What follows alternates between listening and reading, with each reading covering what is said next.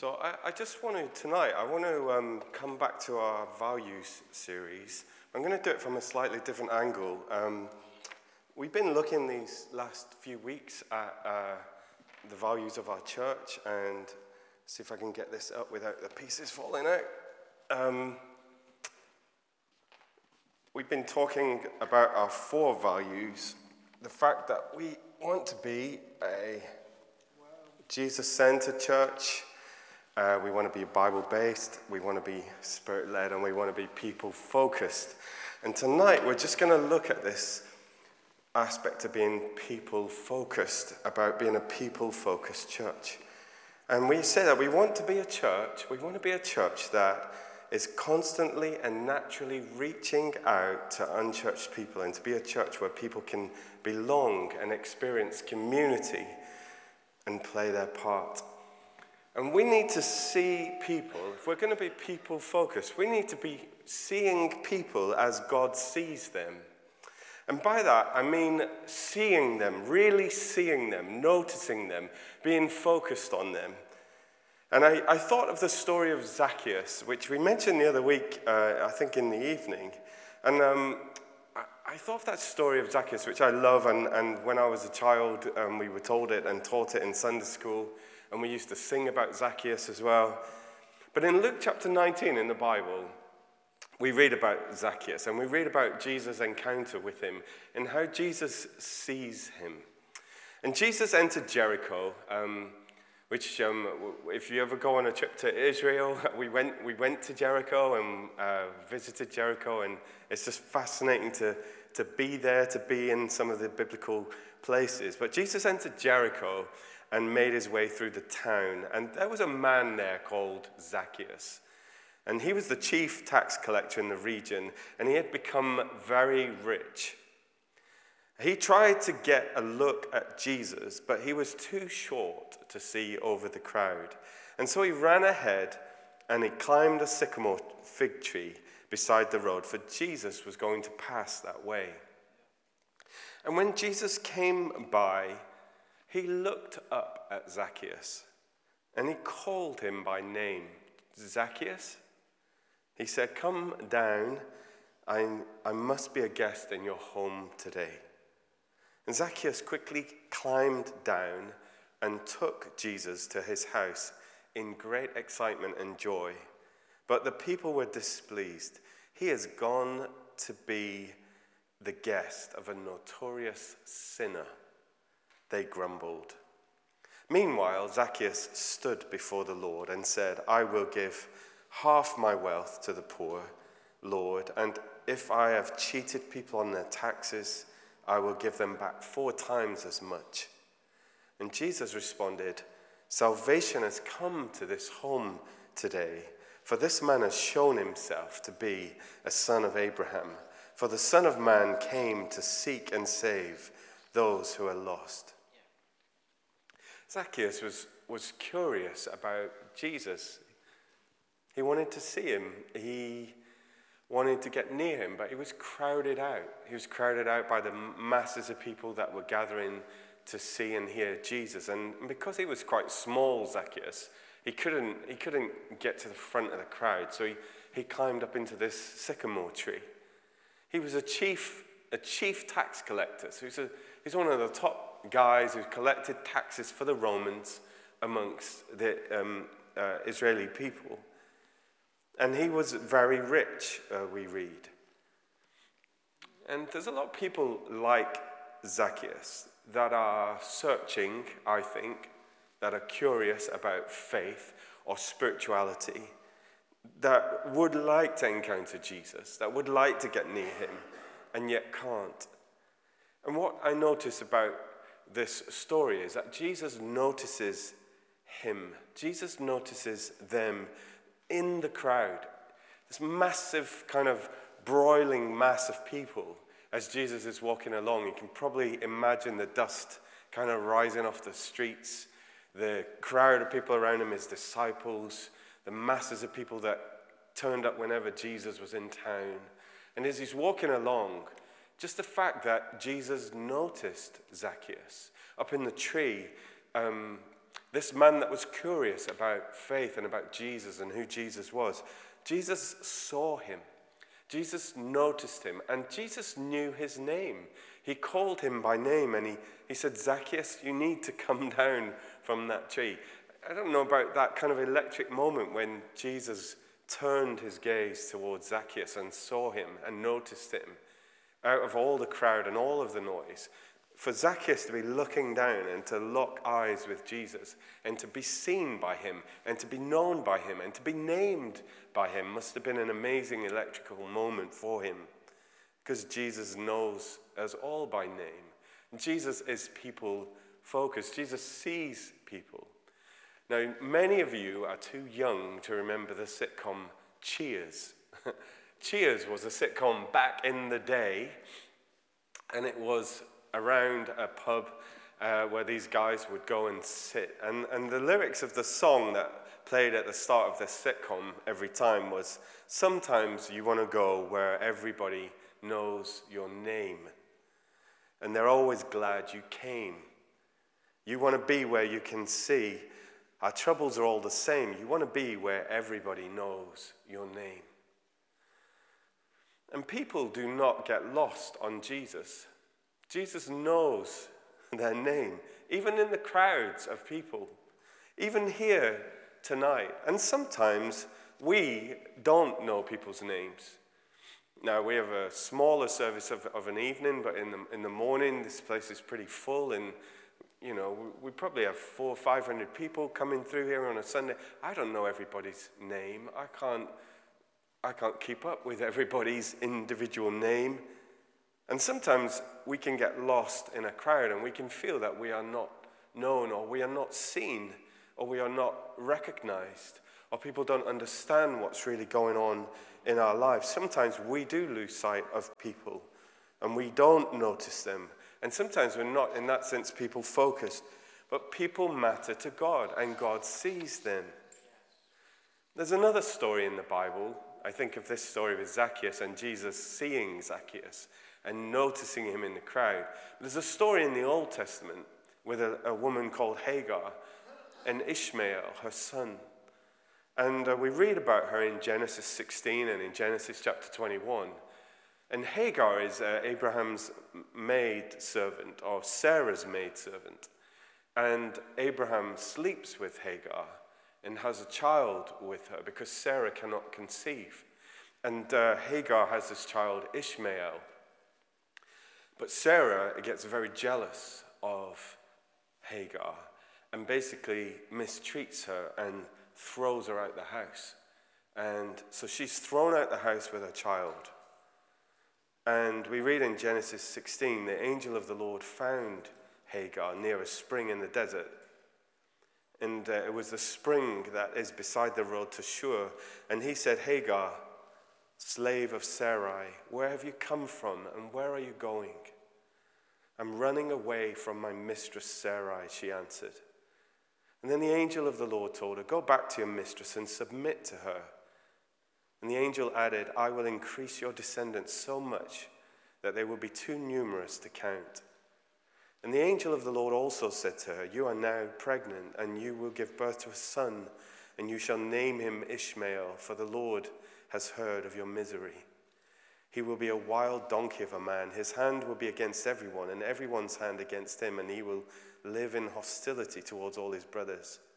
And she gave this name to the Lord who spoke to her, you are the God who sees me.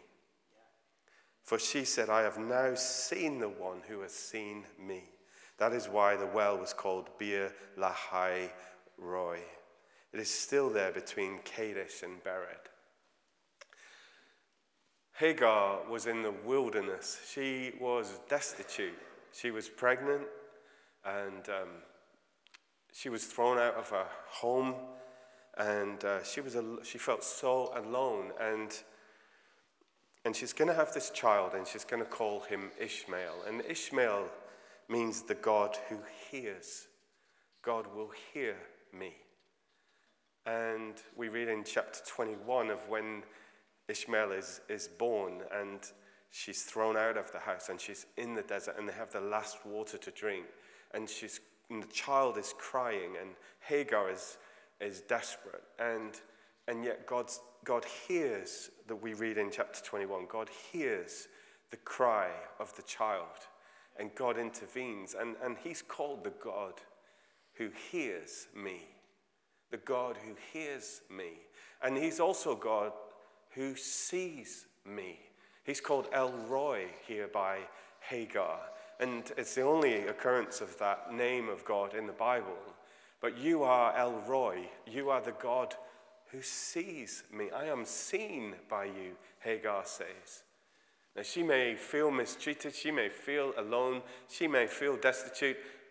A mother and her child thrown out and left alone. A woman alone in the wilderness, following difficult relationships, following oppression. A woman and her child, and God saw her, and God heard her. So God sees in Jesus, God sees Zacchaeus in the crowds. He notices him. He knows his name. God sees Hagar in the wilderness, in the desert place, even though she's at the very bottom of her pit of her life. She's hit rock bottom. There's another story in the Bible, another woman who suffered for a long time with internal bleeding. And her story is told in Luke chapter 8. And Jesus has just met with a man, Jairus, and who's asked him to come to his home to pray for his son. And as Jesus went with him, we read in Luke chapter 8, he was surrounded again by the crowds, the madding crowd. And as Jesus walks along, and there's the hustle, and there's the bustle, and there's the dust, and there's the noise, and there's people tugging, and people pushing and shoving. A woman in the crowd who has suffered for 12 years with constant bleeding and could not find a cure for her sickness. She comes up behind Jesus and she touches the fringe of his robe.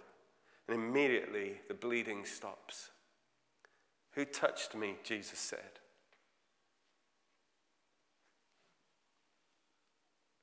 And everyone denied it. And Peter said, "Master, the whole crowd is pressing against you. What are you talking about?" And Jesus said, "Somebody deliberately touched me, for I felt healing power go out from me." And when the woman realized that she could not stay hidden, she began to tremble and she fell to her knees in front of him. And the whole crowd heard her explain why she had touched him and that she had been immediately healed. "Daughter," he said to her, "your faith has made you well. Go in peace." There are plenty of people like Hagar and Zacchaeus and the woman who suffered from bleeding. They can get lost in the crowd of our life, but they never get lost to God. They never get overseen by Jesus. They never get missed by the Holy Spirit. And Jesus and God and the Holy Spirit, they want us to be people like that. People that see people, that really see them. Even in the crowds, that notice them, that hear them, and that listen to them. In Matthew chapter 10, we read where Jesus is speaking of how God notices everything. And he says, "What is the price of 2 sparrows? 1 copper coin? But not a single sparrow can fall to the ground without your Father knowing it. And the very hairs on your head are all numbered. So don't be afraid. You are more valuable to God than a whole flock of sparrows." God sees you. He is the God who sees you. He is the God who hears you. He is the God who is ultimately people-focused. And if we are to be a people-focused church and people, we must see people as God sees them and notices them, as Jesus notices them and encounters them and knows their name and hears their voice. There's another encounter that I was thinking of, and I wrote about it one time, and it's when Jesus heals a deaf and a mute man. And I wrote it in the words of that man. Jesus takes me aside, away from the seething crowds, away from the chaos. I can't hear any difference, but I can feel it, the peace, the calm, the absence of the crushing crowds, the settling of the dust. I can breathe a little easier. My heart rate starts to slow. I am perspiring with the effort and the fear of trying to get near to Jesus in the middle of this madding crowd. And Jesus reaches out and he touches me. He touches my ears, my deaf ears, the place of my infirmity, my years of frustration and isolation and loneliness, the place where no one else can reach me, the years of not being able to hear, to join in conversations, to share in the laughter, in lamp-lit conversations over communal meals. And Jesus reaches out and he touches me in this place. He is not just touching my ears, he's touching my heart. He's touching my pain and my sorrow and my frustration and my longings of all the years, my yearning to be understood, to hear and to be heard, my deep desire for connectedness and relationship and love. But he is not finished yet. He spits on his fingers and he places them on my tongue, my twisted, stumbling, mute tongue, my inability to speak, to communicate, to express my feelings and emotions. I have been locked in silence and isolation and loneliness for so long, not hearing, not speaking, living on the edge, living in the shadows, trying to speak with my eyes, but this has only ever been the tip of the iceberg. As he touches my tongue, Jesus looks up to heaven. And there is something fierce in his eyes, frustration, anger, intense love and longing. I feel his sigh as he communicates with his Father. I see his lips moving, but then something else, something I can hardly grasp or understand. I am hearing sound, noise for the first time. And my tongue feels like it's on fire. It's moving and free, and it's forming sounds that are intelligible. I cannot only feel myself speaking, I can hear the guttural, joy-filled cries that start to form from deep within and rise up over my revitalized vocal cords and tongue. I am speaking, and I am hearing, and I am laughing, and I am crying. I see deep joy in Jesus' eyes, and he laughs with me. Jesus has opened my ears, and he has loosed my tongue. But more than that, he has restored my life. I have never felt such joy and amazement. In fact, I am overwhelmed with amazement and joy. My senses are overloaded with the pure and beautiful goodness of God. I still can't believe it.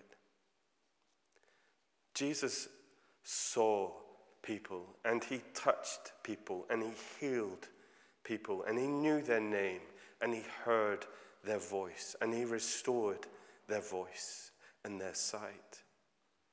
But we must also see people as Jesus sees them. The first point is we must see people as Jesus sees them, in that he notices people. He notices people in the crowds. He notices individuals. He knows their name. And we must see people like that too. And we must be people focused in that way too. But he sees people in a different way. He sees their intrinsic value. He sees their absolute worth and the dignity of every individual. What did people see when they looked at Zacchaeus? What would we see if we saw Zacchaeus? A small man, an insignificant man, a rich man, a tax collector, a sinner. And that's what people around him were seeing. The people were displeased at Jesus' attention given to Zacchaeus, at his going to his home for dinner. They grumbled.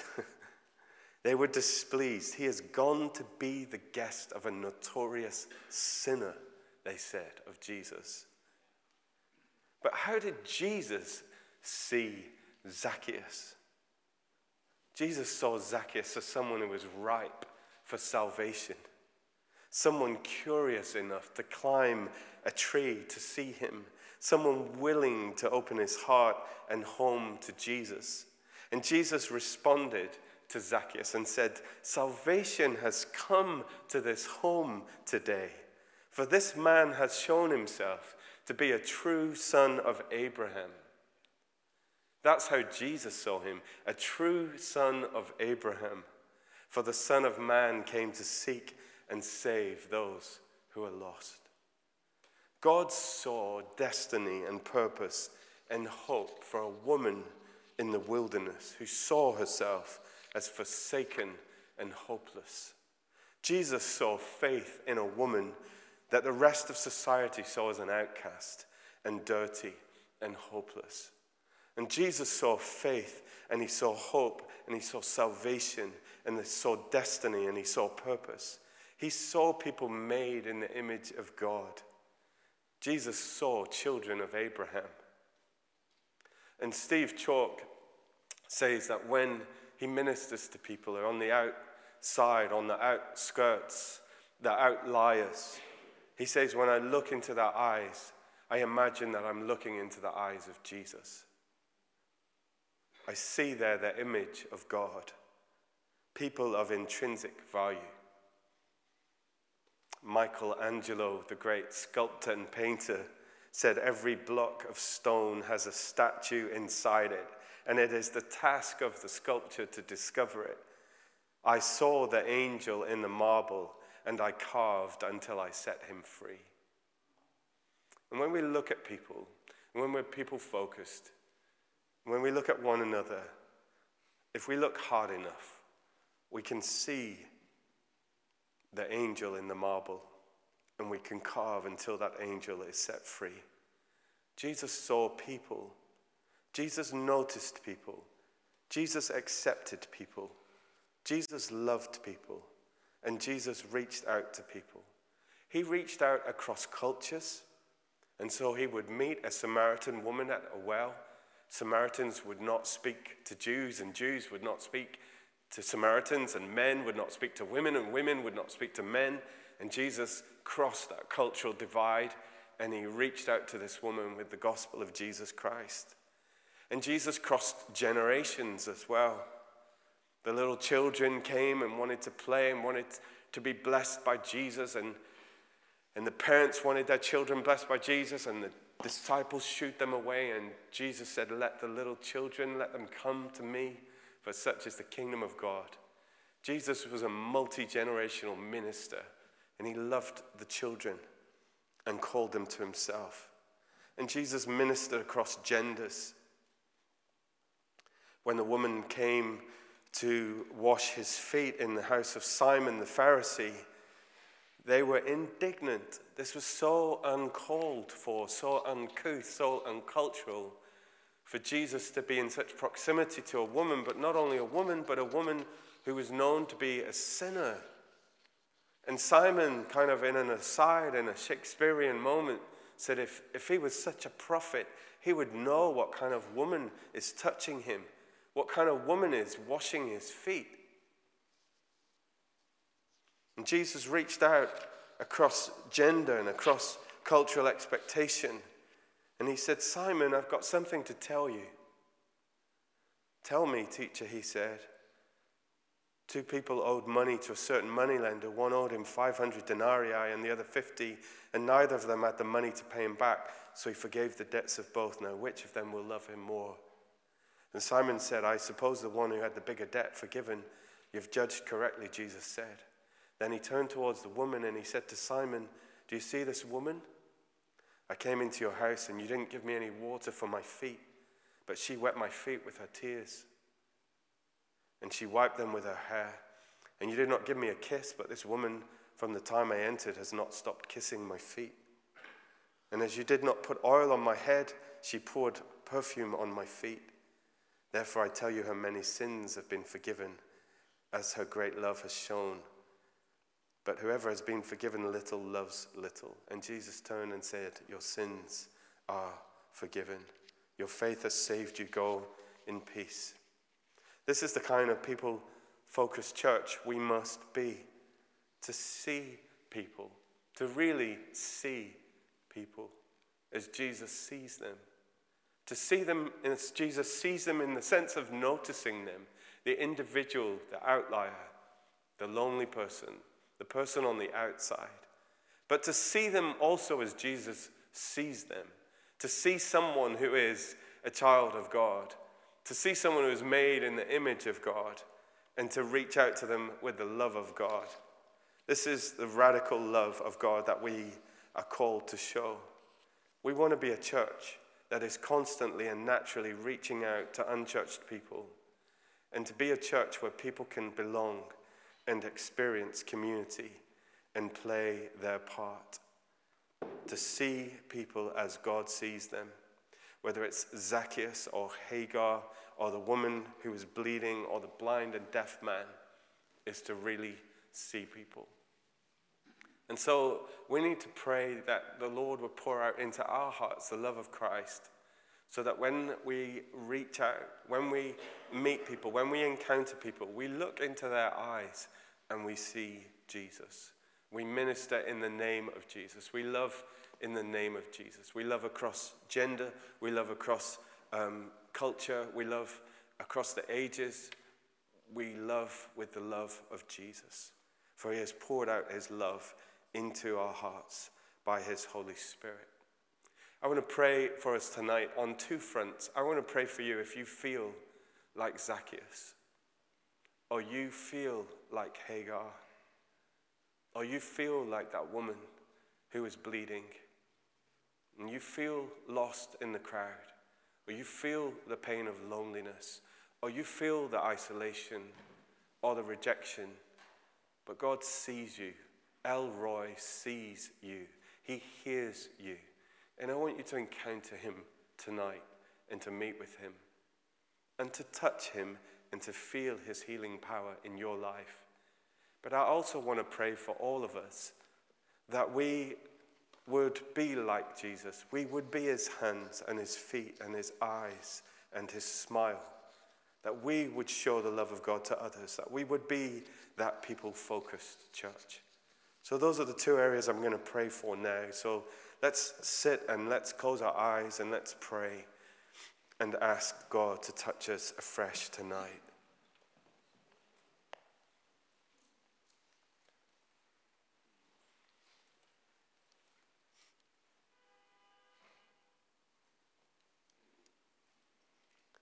The Lord knows your name personally. The Lord sees your circumstances individually. He knows the number of hairs on your head. He is not unfamiliar with your ways. You have always been seen by him and known by him. You are not lost to his sight or his heart. He has his hand upon you. And he will guide you, and he will touch you, and he will heal you. The Lord sees you. The Lord knows you by name. There isn't a bird that falls to the ground where God doesn't know about it. And yet you are worth so much more than the sparrows in the trees. He made you. In the image of God, he made you. And so this evening, even if you feel lost in the darkness and you feel alone, you are not alone. God is with you. And God will guide you, and God will help you. And God will give you a hope and a future. And God will touch you. And you are not hidden from him. And like the woman with the bleeding, as she reached out to touch him, Jesus' healing power flowed into her. And I pray for you tonight that as you sit in the presence of God, that the Lord will touch you. I pray that he will touch your heart. I pray that he will cause his healing power to flow into you right now. I pray that he will heal you and restore you and restore your sight and your hearing and your heart. I pray that the Lord will meet with you and encounter you, and that you will know that you are not hidden from him, and you never were. I pray that the Lord will draw near to you and minister grace to you. I pray that the Lord will lift you up and encourage your heart.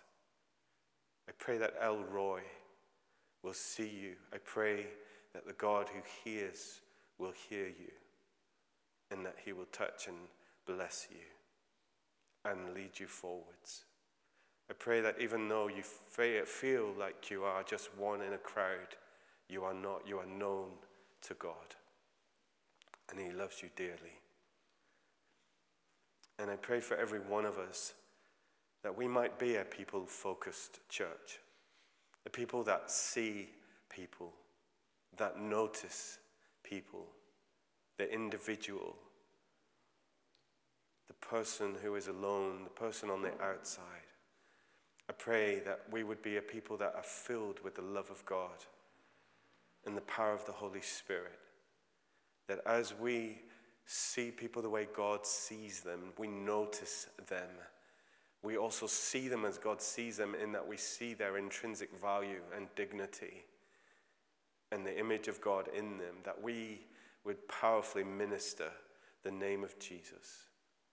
And we might be those people-focused people that reach out and offer the gospel and all of its truth and all of its peace and all of its healing power. So Lord, we ask that you would touch each one of us tonight, that we would truly encounter the living Christ. Change our hearts and our view and our perspective. In the name of Jesus we ask. Amen.